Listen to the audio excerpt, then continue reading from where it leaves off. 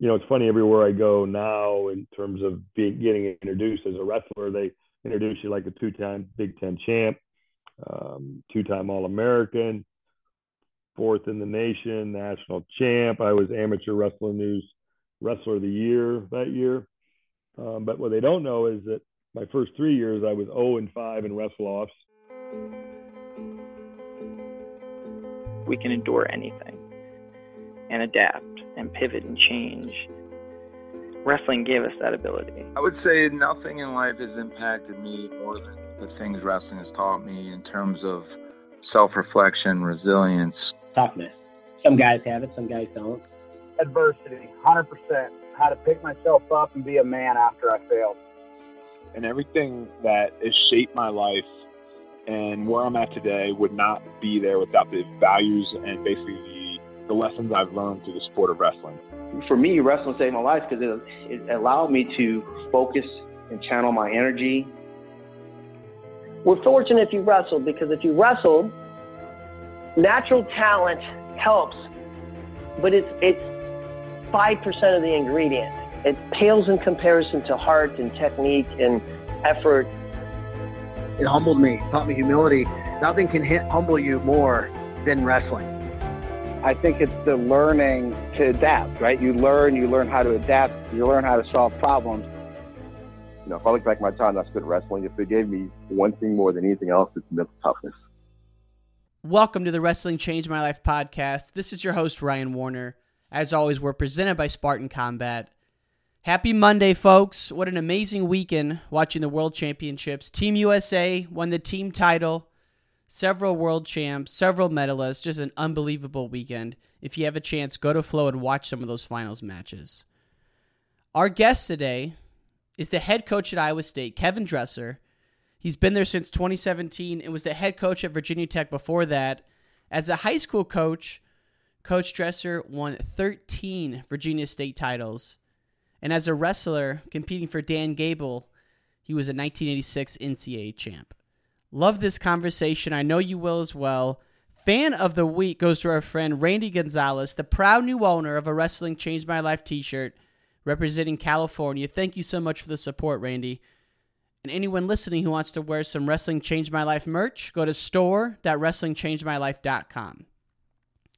This episode is presented by Spartan Combat. Spartan Combat is hosting 2 wrestling tournaments coming up here. The first, October 16th in Castleton, Vermont. November 19th, the Cornell Duels at Ithaca, New York. So check out those 2 events. October 16th, Castleton, Vermont. November 19th, the Cornell Duels at Ithaca, New York. Go to SpartanCombat.com to register.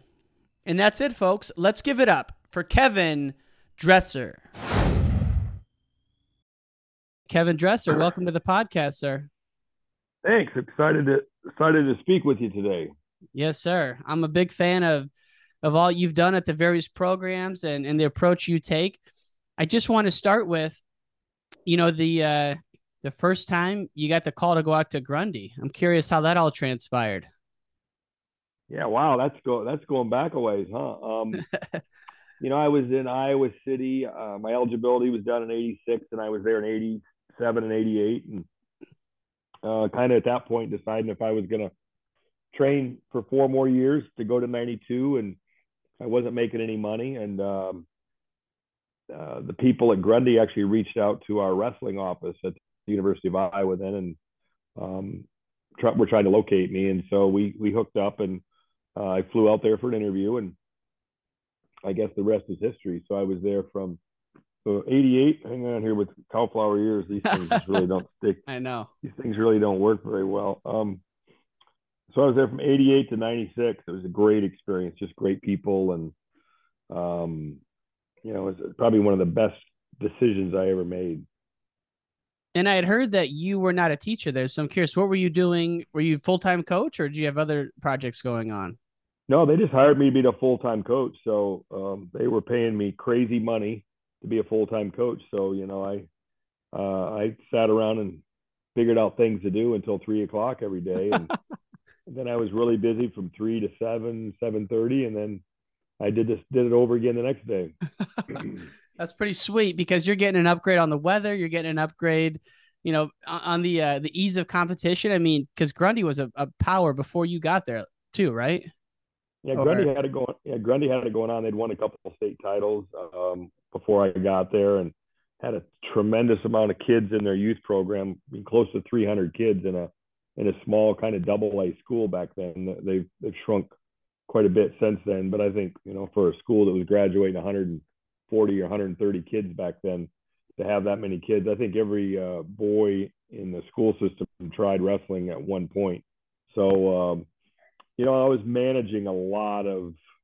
They had such a great youth program in place that I just really kind of showed up. And to be quite honest, I learned a lot just by watching the way they put together their youth program, and they really were good at that. And so as a high school coach, when you get, a dozen to 15 rising ninth graders come up to you in the high school room that have been wrestling for 7 years, wow, it's something you take for granted later on. When I went to Christiansburg, it was just the opposite.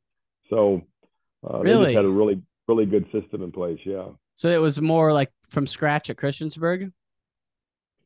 Yeah, Christiansburg had wrestling, and it's funny that the coach who's passed away now was a good friend of mine.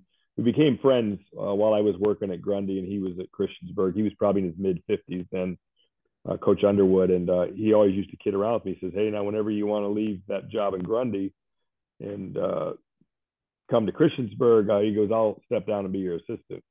So that was kind of a joke we all had. And I think my first year at Christiansburg, I think they paid me $1,500 a year. That was the coach's stipend. But ironically enough, when I left Grundy, I really kind of thought I was done with coaching. I moved back here to Iowa, got my broker's license, got my insurance license, and kind of thought I was ready to put a suit and tie on and get in financial services. And after about 5 months of that, I went home and told my new wife that this sucks and I want to go coach. And at that particular time, you couldn't be a head coach in Iowa, I don't think, without the right degree, and I didn't have the right degree. So anyway, I called Coach Underwood up one day in October, and I said, "Hey, I'm going to take you up on that offer," because they'd filled my position, because I really thought I was leaving. So obviously they filled my position with a great guy, Travis Pfizer, who's still there. Oh yeah. So I went to Christiansburg, and Christiansburg didn't really have. I think they had 11 kids out for wrestling.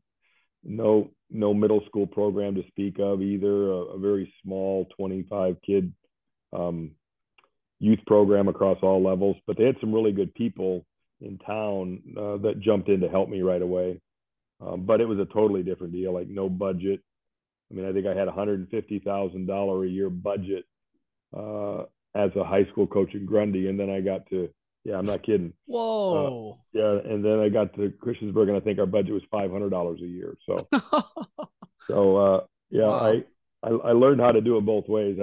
The Grundy people really, they built a private facility for wrestling. They had all the resources. They just really wanted to eliminate excuses for kids not to win and not to be able to go to college. And so the gentleman who started the program there, who's passed away recently, Red Robertson, just poured a lot of his time and obviously finances into making something that was really the community could take pride in.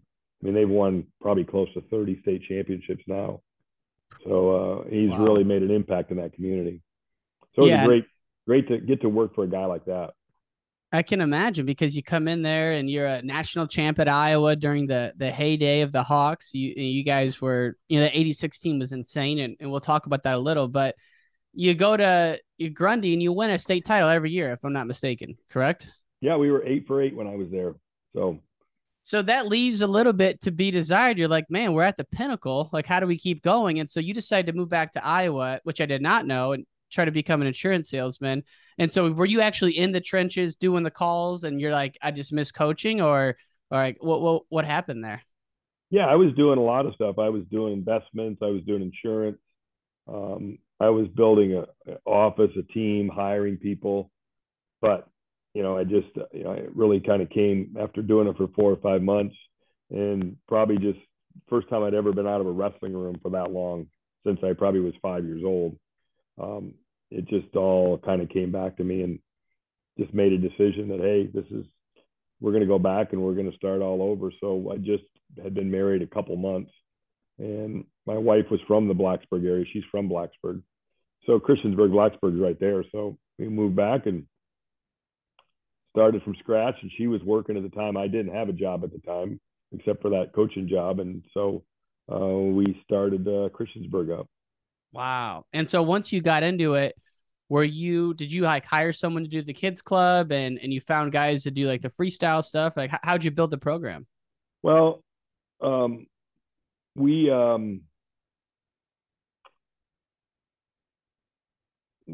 to figure out a way to raise money, and I had to figure out a way and really to do it at the level I wanted to do it. I wanted to build a program that was a national power. We had to have finances. We had to be able to travel. We had to be able to attract kids to come out for the sport. This was kind of, there's a lot of, there's middle class, the lower middle class, to get all these kids to go to tournaments and to do what we needed to do. I couldn't go ask parents for it. So oddly enough, and this is a whole nother crazy podcast, but I saw some high school football programs were raising a lot of money through bingo, of all things. So I started studying that, I think the first year, about a year and a half after I got hired. And I started visiting different places in the state of Iowa or state of Virginia. And Virginia was one of the few states that didn't have any, like they didn't have slots, they didn't have anything.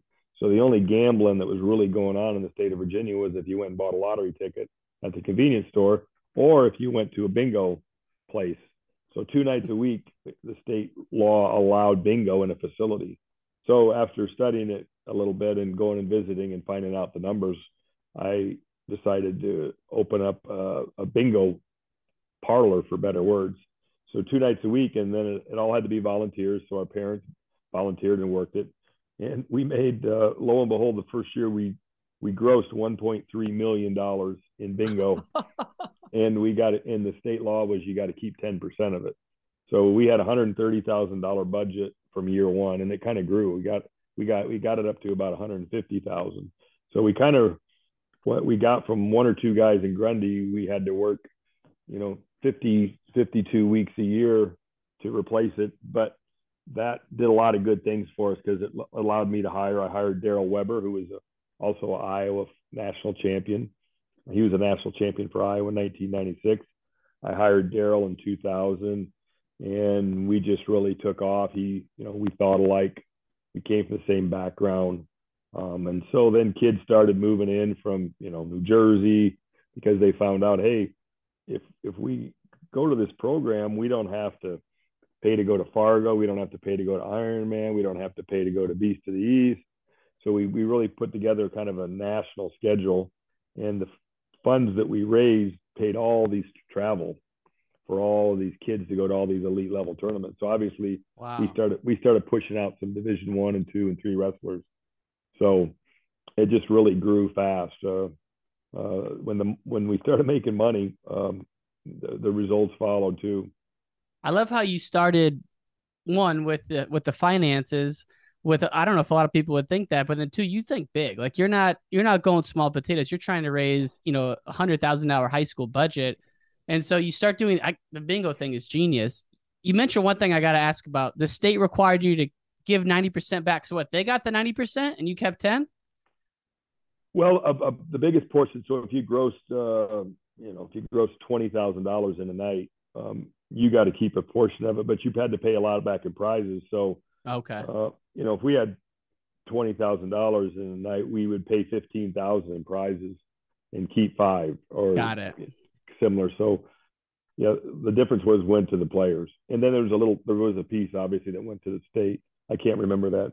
The only paid position in the whole bingo operation was a treasurer. So we hired a treasurer / accountant to manage the books, and we got audited. It was a very, very tightly held and run entity because a lot of people had abused it because it was kind of a cash cow. So we got audited quite a bit. So that was way over my pay grade. So we hired a treasurer / bookkeeper to submit our records and do all that stuff. So I reviewed it every month just to know what was going on, but they handled the details. And so when you bring in a guy like Daryl Weber, he's been on the podcast, amazing guy. And, his journey, battling Lincoln and Joe and cutting all the way down that one year, it's like, poof, what an animal. So tough. So when you bring in a guy like that, do you say, hey, we want you to build the biggest kids club in the state? Or are you bringing him just to run the high school program and the practices?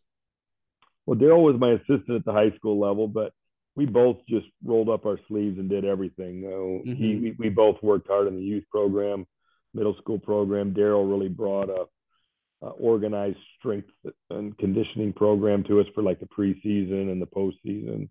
He was super organized, as you can see by, the programs that he's putting out there right now. All of his programs for sale online are battle tested and time tested. It's stuff that we did when we were at Christiansburg, and he obviously continued to do great things at Christiansburg when I went to Virginia Tech. So, I've always went out, and I learned at that particular time that, we went out and I think we paid him $60,000 a year right away to just be an assistant coach. So, close to 60, it might've been 55. I'm not sure what it was, but we paid him pretty good coming in the door. And that's kind of something I've always carried with me is, I probably have a reputation for overpaying people kind of relative to the industry standards, but it's always worked well for me because I just think when people come in the door and they're not concerned or stressing over their salary, I think they feel appreciated, and the loyalty's there as well, I think. And Daryl was just he was just a great coach. Man, and you follow another tried and true business principle. When I'm not doing this podcast, I'm in sales, but man, you follow it to a T. You bring in great people, and you've always done that. Look at your guys now, the great Brent Metcalf, St. John, and then Tony Roby. And so, like, man, did you learn that from someone, or is that something you've always just believed in your core? I probably learned it really, kind of. I told you I learned a lot of things at Grundy, and I learned a lot of things from my boss at that time, and I didn't have a lot going on because I just was a full-time coach. And so I had a lot of time when I was in Grundy, especially in the mornings. So I would go down to Mr. Robertson's office, my boss, and the Grundy people all know who he is, of course. And I would just hang out in the office in the morning and just kind of observe and see how he handled things and how he did business. And he treated people so consistent, and he treated people so good. And everybody that worked for him, he overpaid probably, again, according to industry standards. And so, it's like Tony Roby. Tony Roby, when I hired him, he was the head coach at Binghamton, and we shot him a salary, and he just said, I don't have it's really not enough for me to give up this head coaching job. So I went to a donor and found $10,000 more, and just because I really wanted him, because I knew he was good, and look at how great he's doing now. Yeah. And Tony was a big part of the reason that we had success. So you can't do it alone. I've had some really successful programs, but if you think that, if you pat yourself on the back and think it's you, then you're not very wise. It takes a lot of people to build a great program. It really does. And we have so many good people here at Iowa State. We had some great people you can leave that one out, Coach. We got an earpod, folks, that keeps popping out here, which is not uncommon with these wrestling podcasts. But yeah, but no. So it goes back to having good people, and so I was fortunate to make some really good hires. Yeah, over time. Well, you also kind of proven another theory untrue, that you have to work in the school to get the kids. Like they always said, how are you going to get the football guys, the big boys, if you're not in the hallways, like dragging people around? So did you ever have any issues with that, not being a teacher in the school? I kind of tried to turn it around the other way. I had all this free time, so I hung out in the halls a lot, and I chased kids down. And I did when I went to Christiansburg, Grundy had the ball rolling, so they had their youth program. When the state tournament got over a year, we started the Little League program, and they had like 6 schools with 6 different mats. They had a dual meet schedule, and they had a coaching staff for each of these 6 elementaries. I mean, it was such a well-oiled machine. It was crazy. So when I got to Christiansburg, I just copied what they did. But the problem was we didn't have any kids. So my first 3 years at Christiansburg, I did every PE class in every elementary PE class in the whole school system. It took me about a week and a half to do it, but I did. I got in front of every kid, and that really we went. I think our first year. Now, this was before girls wrestling, but we didn't discourage girls. But I think in 1998 we had like 375 kids in our youth program. What? It went from like 25 to 375, just because we had now within 2 weeks 150 of them had quit because they figured out, this wrestling shit's real.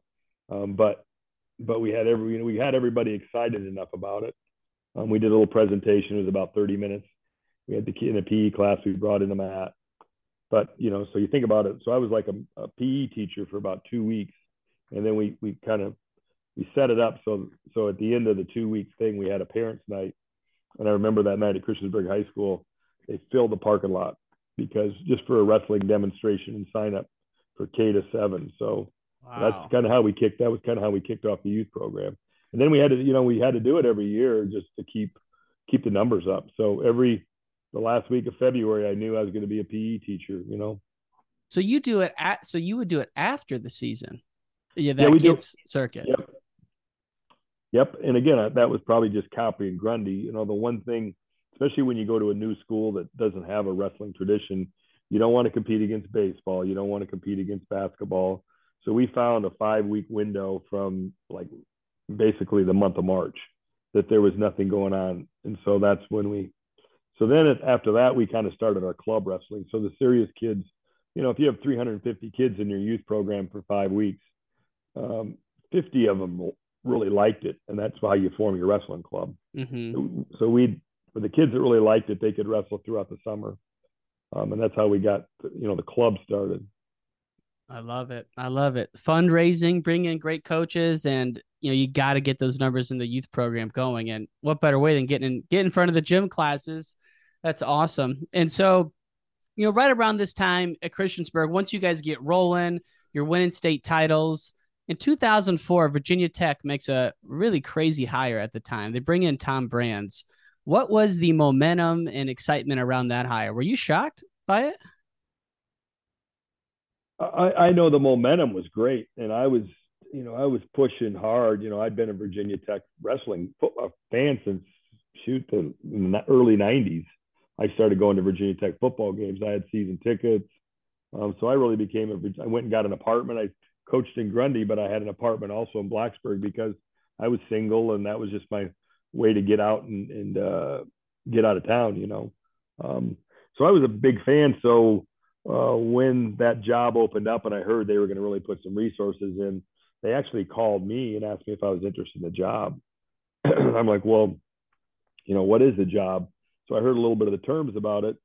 So they started talking to me, and I kind of had an interview, I guess. But then then I find out that Tom Brands is interested.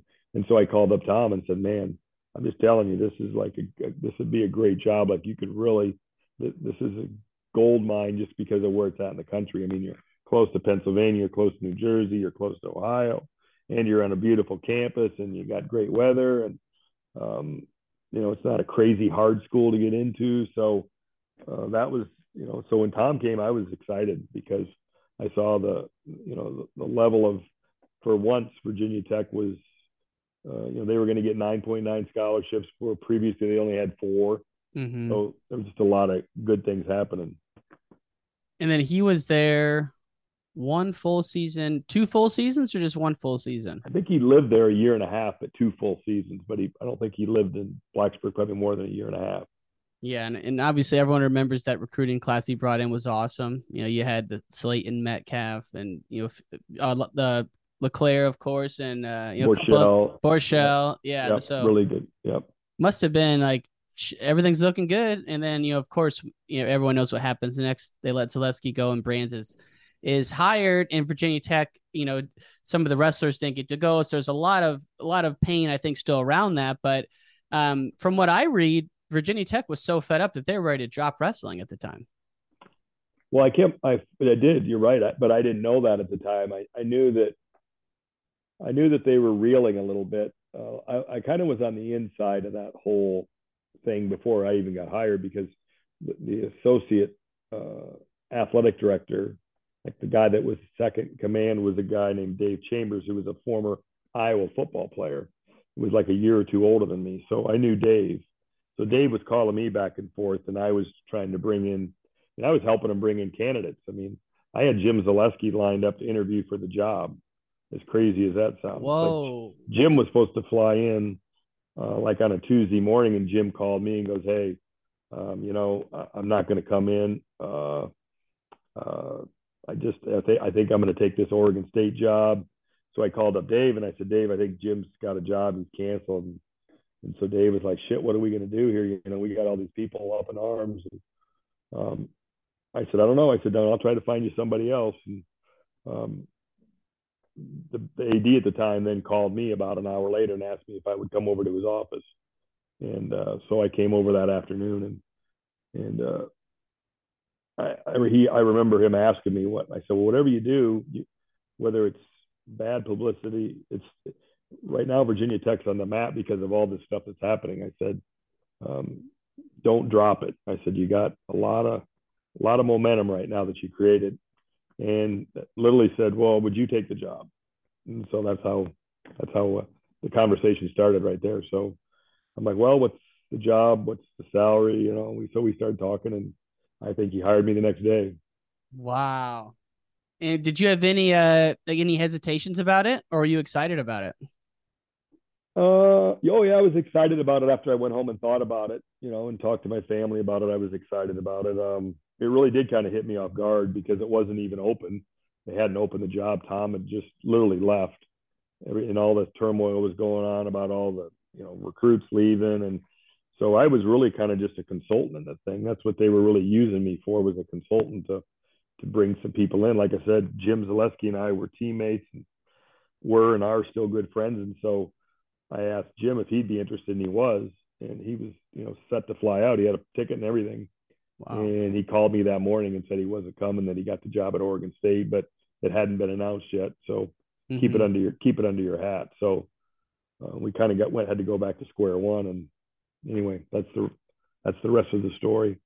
I love though how you're so good at building relationships that even though you weren't like in the college coaching ranks for 18 years, and really when you were at Christiansburg, you're building relationships with people at Virginia Tech and around the wrestling world, and you're giving advice, you're helping them, and so that when the opportunity did open up, you were the guy. So how similar or dissimilar is it to kind of starting from scratch at Virginia Tech as it was at Christiansburg? It was similar in the fact that we were starting from scratch, and so my first couple of years at Christiansburg, we got the crap kicked out of us, and the same thing happened at Virginia Tech. It's hard to fake it when you don't have good wrestlers, right? So. But you're trying to build, and you're trying to put systems in place so you can start winning.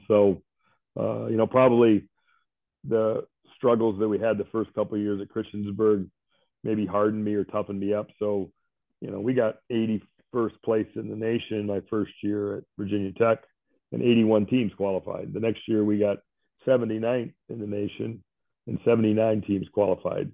So we didn't win a match even in the consolations until my third year at Virginia Tech.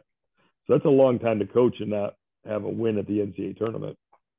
And from everything I read and hear, like you were, that they say like the mayor of Blacksburg, like you were just on top of the world before you took this job, and then 3 years in, you're even though you're building something, it sucks to lose, and it's a lonely feeling. So were you having any like moments of doubt, as you're in those first couple of years about taking the job? Probably not really. I mean, I've just, I've always probably been that guy that even as an athlete, when somebody was kicking my butt, I always tried to find the silver lining. And so I just saw the potential in Virginia Tech and Christiansburg and Iowa State. And, I see the potential, and then you put your head down and go to work, and all of a sudden you look up every couple of years and you see progress. And, that's what we saw at Virginia Tech. But I had a lot of good people around me too that helped us do that. When you said you look for the silver lining, your first 3 years at Iowa, you did not make the lineup. Granted, these are some of the best teams we've ever seen, but you went on to win a national title as a senior, took fourth as a junior, but during those first 3 years, again, being a state champ in Iowa, it was probably tough being on the not being on the main lineup. Could you give us a sense of what your early years at Iowa were like back in that heyday? Well, that was extremely hard, especially year 2 and 3. I think when you come in as a freshman, you're excited, and I think it's natural to be excited that you're there, and just being part of something and being around all those great guys. You're probably a little starstruck at first, but then you get competitive and you want to be the guy. It's funny, everywhere I go now, in terms of getting introduced as a wrestler, they introduce you like a 2-time Big Ten champ, 2-time All-American, 4th in the nation, national champ. I was Amateur Wrestling News Wrestler of the Year that year. But what they don't know is that my first 3 years, I was 0-5 in wrestle-offs. I had some good things. I won a couple good open tournaments, but I never wrestled in a starting lineup at Iowa for 3 years. The first 3 years, obviously, one of those ended up being a redshirt year. But so I lost a lot of wrestle-offs. I had some really good guys in front of me: Lenny Zaleski, Jeff Kerber. I had some really good guys in front of me, but I still wasn't the guy. And when you're a competitor, you go there to be the guy. So I learned a lot about myself in those 3 years. And then what I learned is that I would have never won the title, and I would have never did what I did those last 2 years if I didn't go through all those hard things. So while you're going through them, you don't realize that there's a lot of benefit in going through them if you interpret it the right way. And I kind of wish kids were a little bit more like that now. And that I tell my team every now and then, I was my 8th semester out of 10 semesters in college before I got on the podium. And my 7th semester before I even started and ran out there at Carver Hawkeye Arena, So I watched for 7 semesters before I got that opportunity.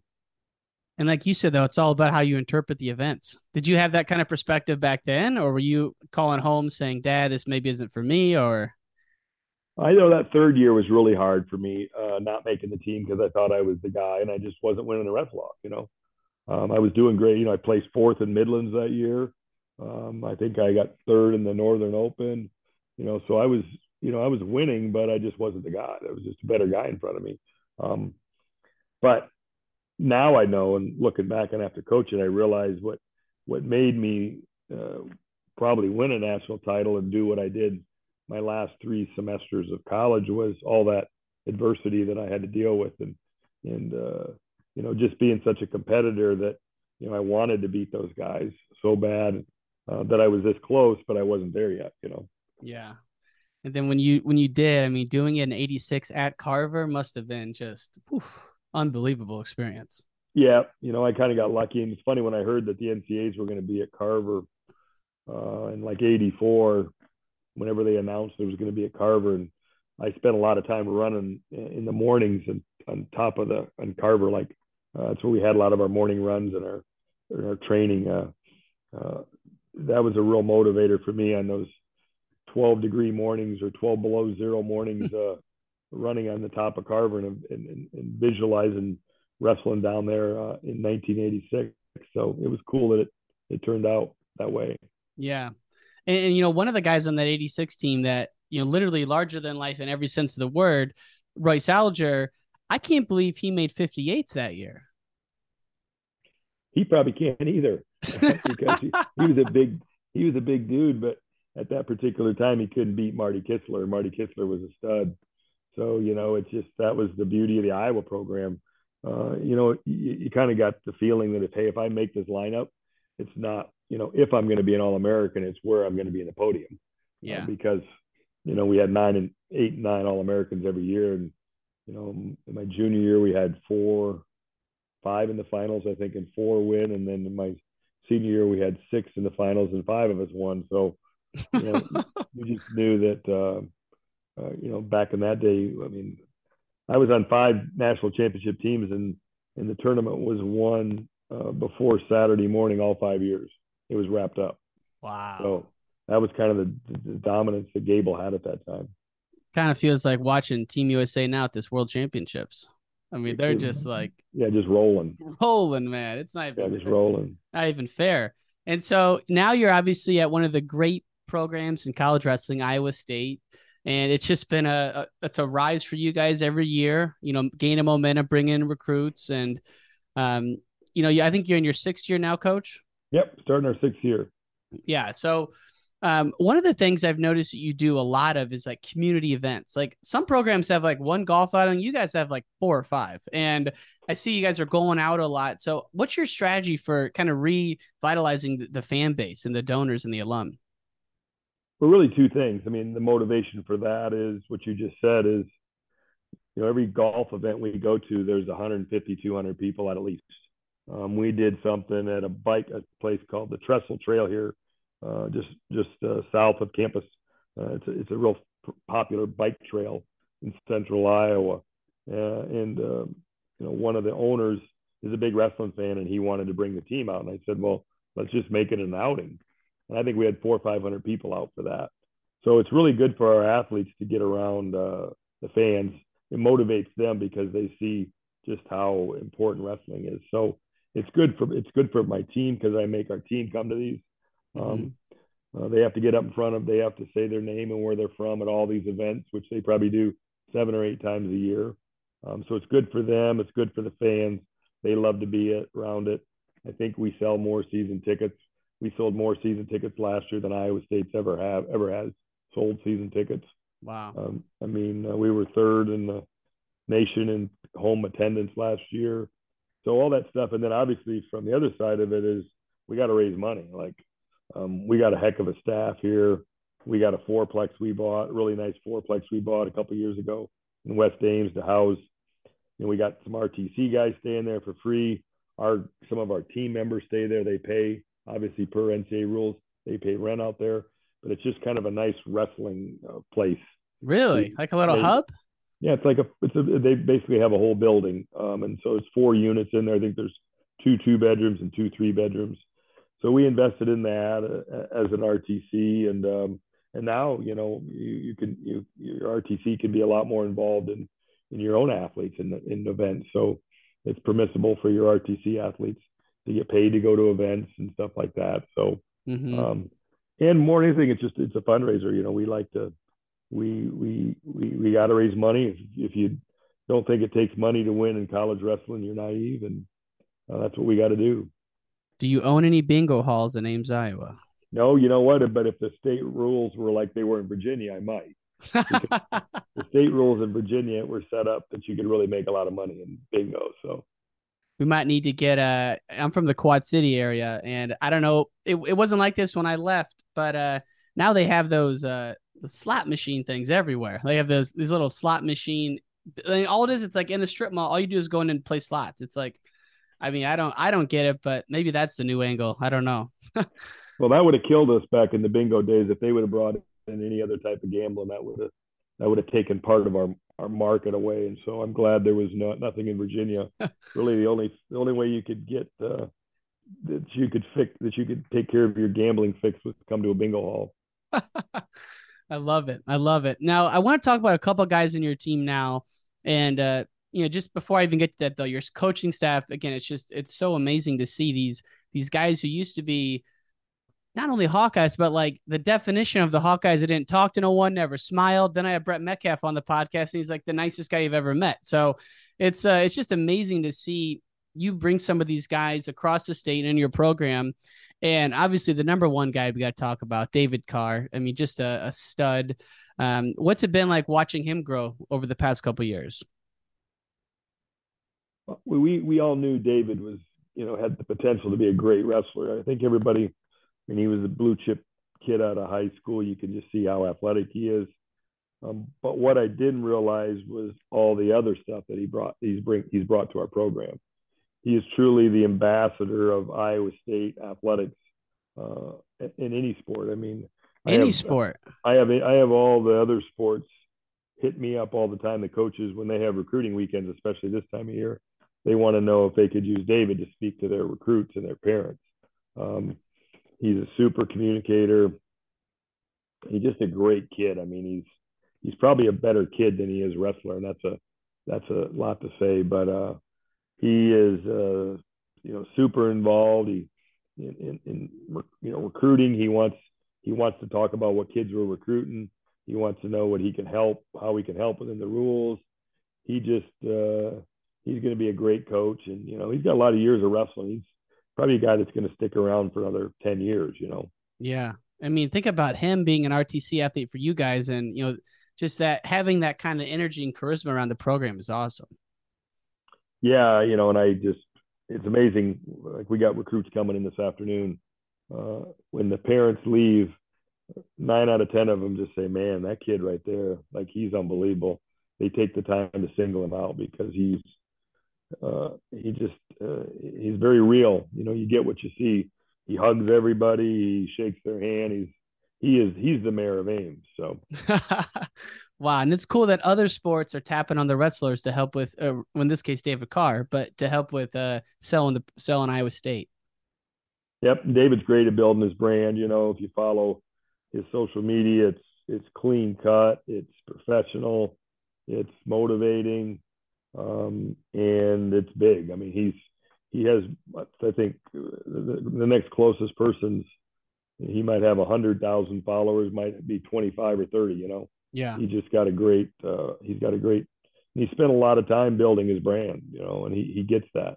Yeah. And he seems like, just from watching him at the Nationals, an ultimate team guy. So he's all in, which is kind of ironic because you hear all the time, to be a great wrestler, you have to be selfish, but he and there's a number of guys I'm thinking about, but he especially really kind of breaking that mold on that end. Yeah, he's a special kid. And when you look at, and your approach, you're getting guys from everywhere. You got a Russian, you got some guys from California. Younger Bastida, man, what a lot of energy to watch that guy.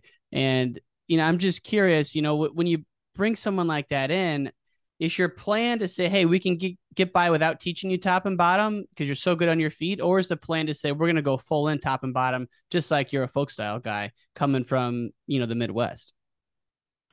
No, we were pretty much, all in terms of teaching him top and bottom, because if you think you can win just on your feet in college, you're naive. You got to be able to get away. There's so many guys that are good at turning and riding time and 1-point matches. And so, he's continued to work at it. He's better. I promise you, he's going to be better in the top and bottom this year than he was last year. Is he great there yet? No, but he keeps getting better. He keeps wanting to learn it. He's excited. He wants to ride guys this year. He wants to turn guys. He's very verbal in his goals and what he wants to do. So he's going to be a handful. I'm telling you, like, this dude is, and he's got that it factor inside of him too. He might be a nice guy when you see him at the golf tournament, but if you step across the mat from him, he's going to want to tear your head off. He's got a mean streak that you need in this sport. I love it. He's going for blood. That's awesome. Yep. Man. Yep. Well, it's cool to see just all the personalities you have on the team. I know when you were at Virginia Tech, you used to have dual meets in the theater. And, I don't know if that's feasible at Iowa State because you have so many fans, but do you have any promotional things like that planned for this year, next year for the team? No, Hilton's just such a great place to wrestle, and people are so familiar with it that we don't want to. I don't think we want to veer too far from there. We did do the dual meet at my hometown last year that was really successful, so we'll do that again. It was a great event.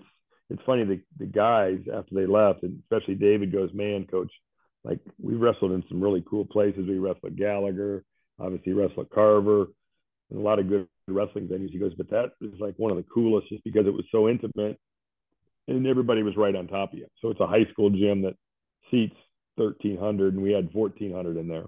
And so really a loud environment, and the people are literally sitting right up to the mat. So we decided we're going to do that again this year with Grandview, who's obviously a really good, the best NAI program out here. So we're going to be good for their program, be good for the state, be good for Humboldt. I think it's just a win. It's a win-win for everybody. Yeah, and I had read that like tickets sold out day of when you announced that last year with Purdue.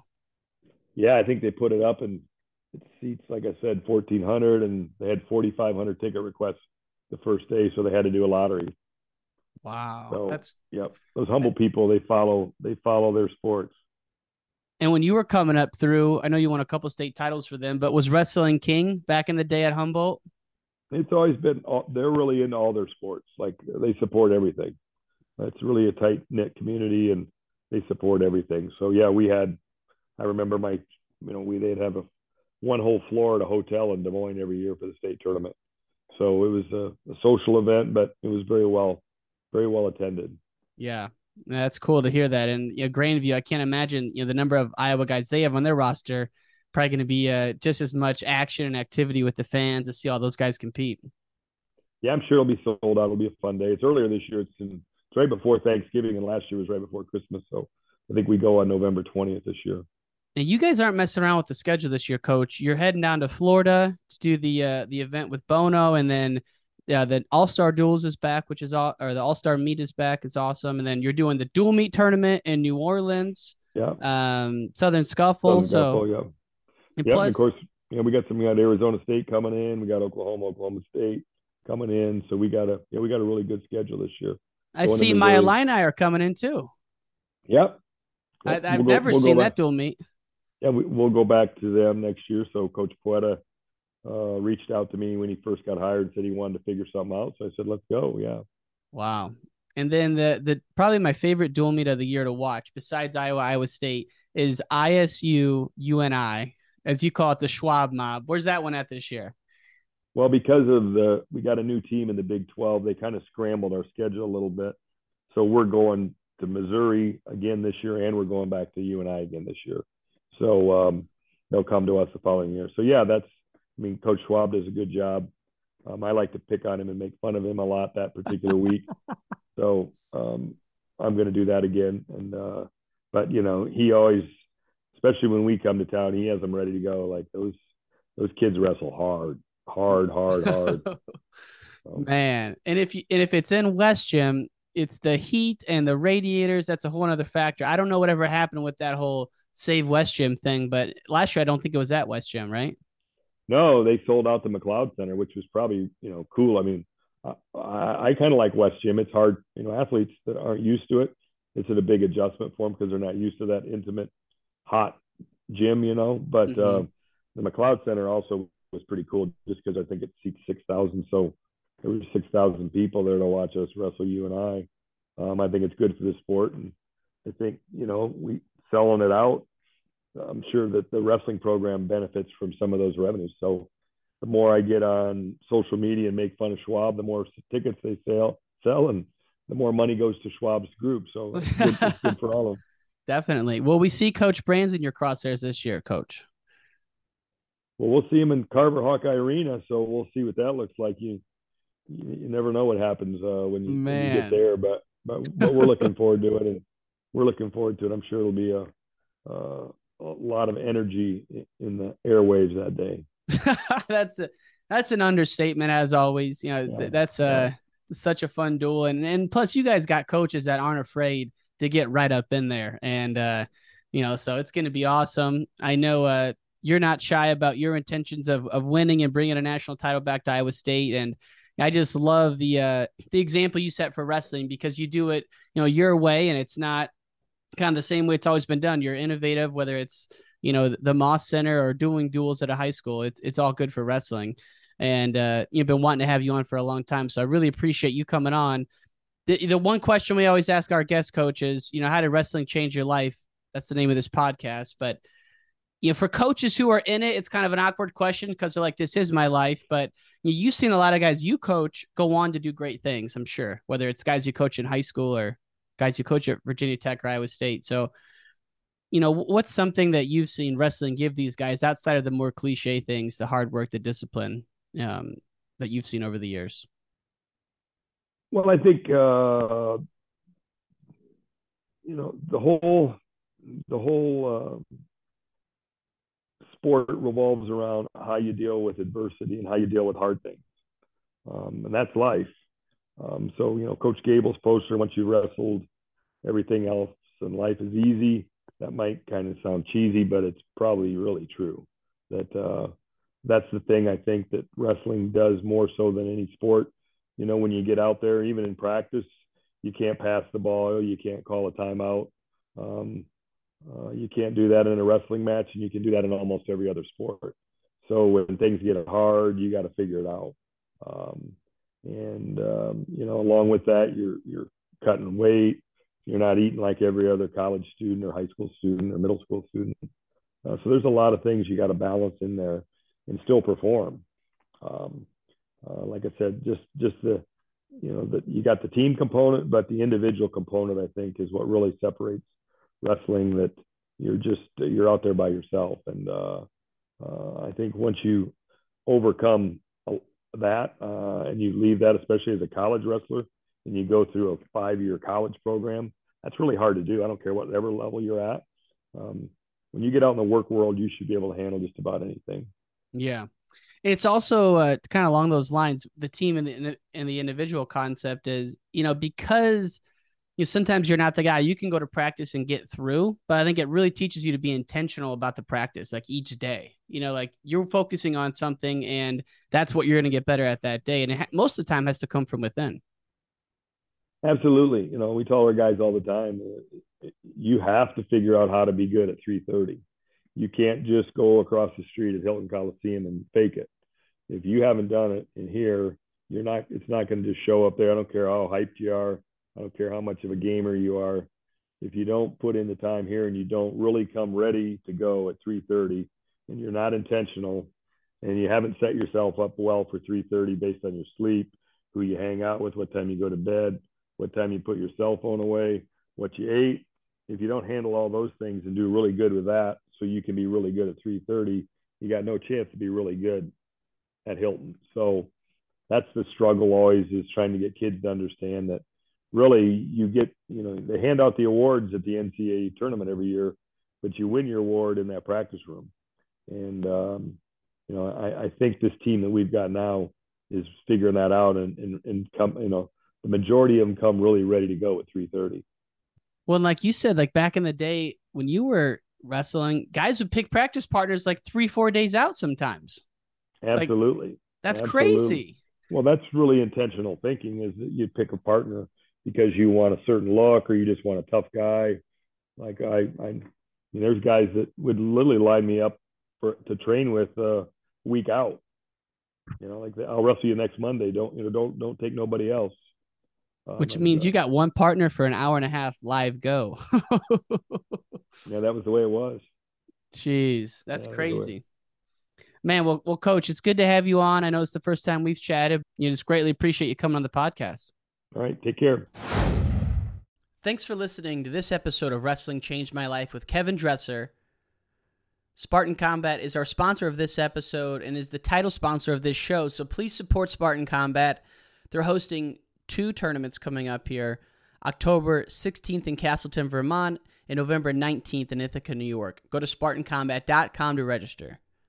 If you enjoy this episode, please leave us a 5-star review on Apple Podcasts and rate the podcast on Spotify. Go to WrestlingChangeMyLife.com for all past episodes. We'll see you next time.